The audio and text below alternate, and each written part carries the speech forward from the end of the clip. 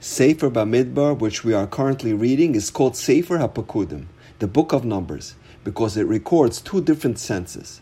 One counting is recorded right at the outset in Parshas Bamidbar, and the second one is in this week's Parsha, Parshas Pinchas.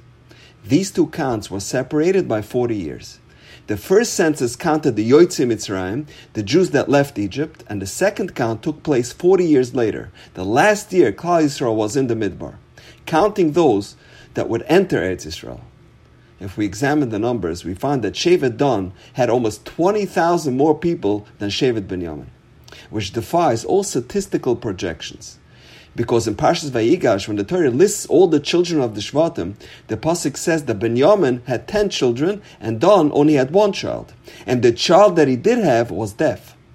If we had tried to predict which of these two Shvatim would be larger a few generations down the road, clearly the mathematical projection would have been that Shevet Binyamin would have a far greater population than Shevet Dan.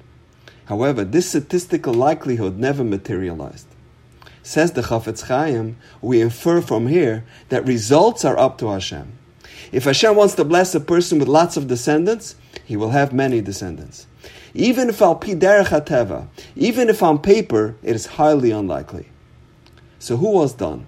And what other lesson can we learn from Dan?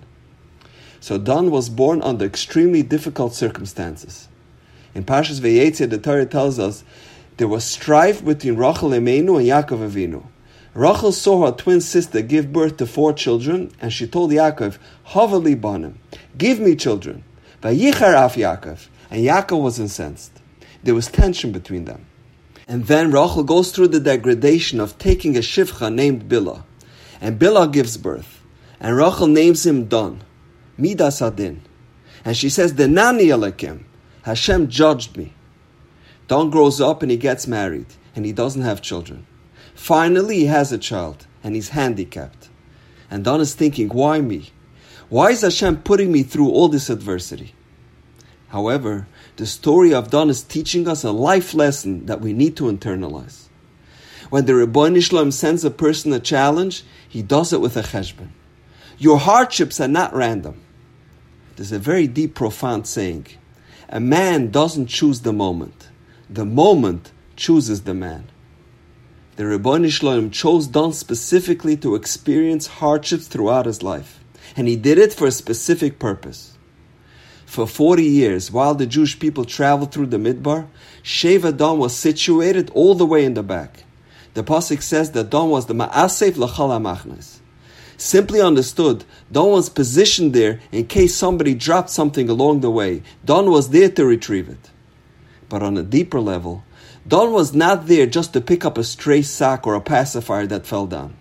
He was there to be ma'asef, to gather the people, to give chizik to people who were experiencing a nefila and needed encouragement. People who are going through difficulties in their journey through life. Dan was there to lift them up. He was the ma'asef. He elevated the ones that needed inspiration. So that's why Hashem gave Dan a special needs child, so that he can draw from his own life experience, so that he can tell other people that are experiencing challenges. I empathize with you. I was also in your shoes. And if I was able to weather the storm, so will you. And only because of his own personal challenges was he able to put himself into their position and feel the pain and suffering others were going through. And that gave people the chizik they needed to deal with the hardships they were experiencing. The struggles we go through are not meant to break us, but to lift us. Nisayan is from the word nes, to lift up. We are given challenges so that we are forced to go out of our comfort zone. And as a result, we can achieve greater heights. Our personal challenges provides us with the resolve and the tools to elevate and to encourage other people who are struggling with similar difficulties. People have a challenging child and they're thinking, God, why me? Why are you picking on me? All my neighbors have perfect kids. They get accepted to any yeshiva. And I can't even keep my son in yeshiva. But Hashem chose you to deal with one of His special children because He found you capable of being a source of inspiration for others going through a similar hardship. And they'll say, look at that couple, how they're dealing with their child, and we will emulate them.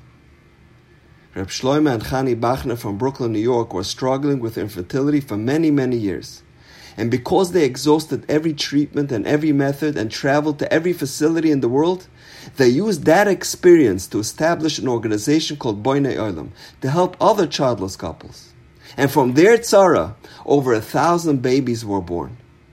Who knows if any of these couples would have been blessed with a child today had they had children shortly after their wedding. Rabbi Yosef Eckstein and his wife had a child that was born with a genetic disease, and they established an organization called Dor Yesharim.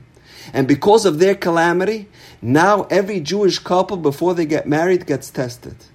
And they prevented tremendous heartache for hundreds of families. So many times in life, what you thought was tragedy was really your Yeshua. It elevated you to great heights, and it helped you accomplish your mission in life. And now, we know. Have a wonderful day.